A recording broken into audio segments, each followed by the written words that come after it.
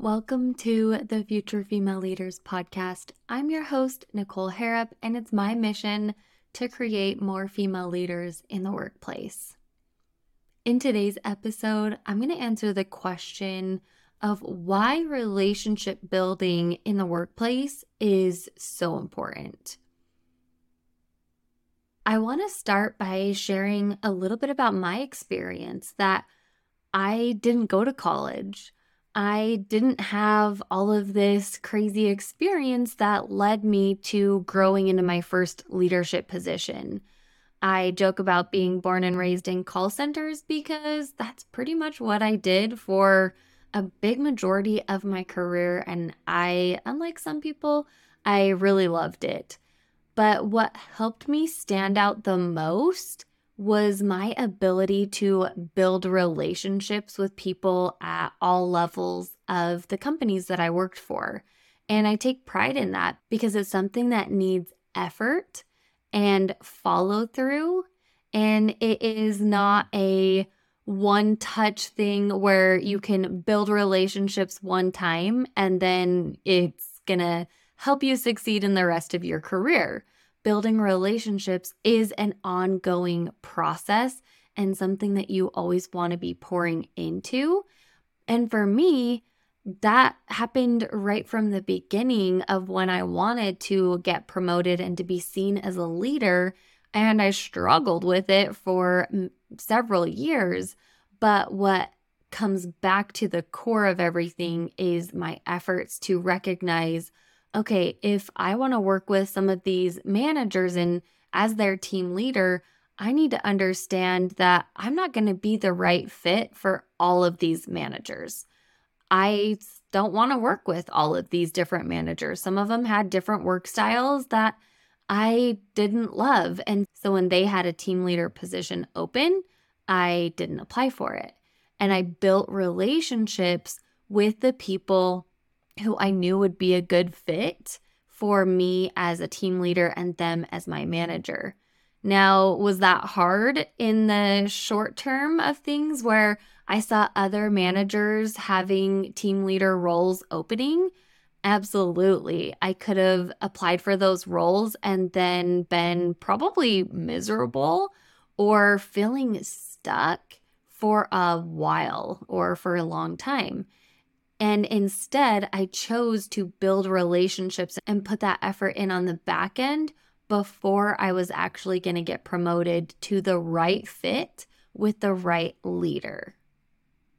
I want you to think about how much time you spend working each week. On average, likely that's going to be 40 hours in a week. Maybe it's a little bit more, maybe it's a little bit less. Think about where you work. Are you working full-time in an office? Are you working hybrid, some in office, some at home? Or are you working fully remote? In these different situations and circumstances, relationship building is going to look a little bit differently. And when I talk about why relationship building is so important before you even grow into that leadership role, is because if you're working towards your first leadership position, maybe it is a supervisor role, maybe it's a team leader role, whatever the actual title is, you likely have someone that you are going to be directly reporting to. And those people spend a lot of time together. So if you don't have a good relationship with this person to be spending many of those 40 hours either in communication, in some sort of meetings and different types of engagement with each other, that's not going to pan out for you. So when you think of, office politics, or I'm only going to get promoted if I'm one of the cool kids, right?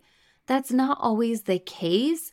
But what is absolutely most important is that you can have a foundation of a working relationship with everyone in the workplace, but more specifically with the people who might become your future direct leader, who you're going to have much more involvement with.